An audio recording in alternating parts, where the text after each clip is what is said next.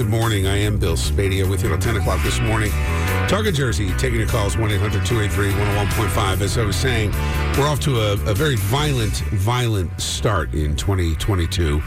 Last year, according to a report released by the FBI to CNN, 73 police officers died in felonious killings in the line of duty. These are line of duty deaths that were intentional attacks on cops. 73 in 2021.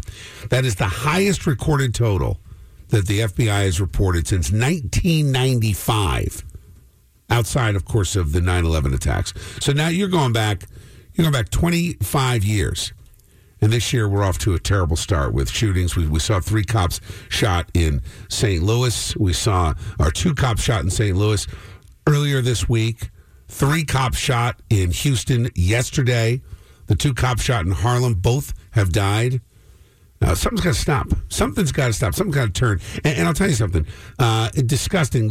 Everybody who identifies with Black Lives Matter owes every police officer an apology today for the outrageous comments that they were mad in the midst of laying these heroes to rest.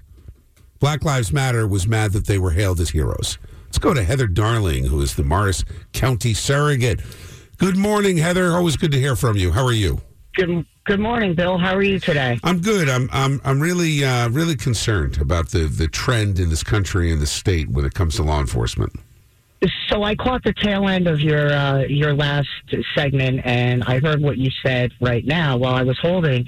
And I have to tell you, the first thing we need to do for our men and women in blue is we need to stand up for them. We need our elected officials to stand up and say, enough with the defunding, enough with the rhetoric, enough with it all. These men and women are just like you and I. They get up in the morning and they get dressed, but they put on a different uniform. You and I go behind a desk. They go and answer a call, just like 2 officers in Harlem.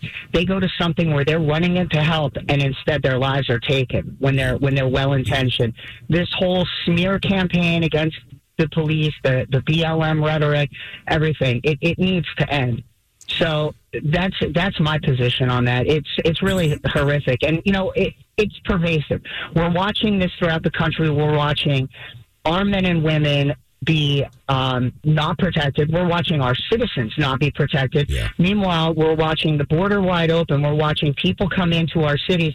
I got 3 emails yesterday regarding something in Madison where these people that are being flown in from the border are being sent to their town. And now all of a sudden people are waking up in the suburbs and realizing that, like you said, Houston, Harlem, other places where these things have happened before, Chicago, people executed in a drug house.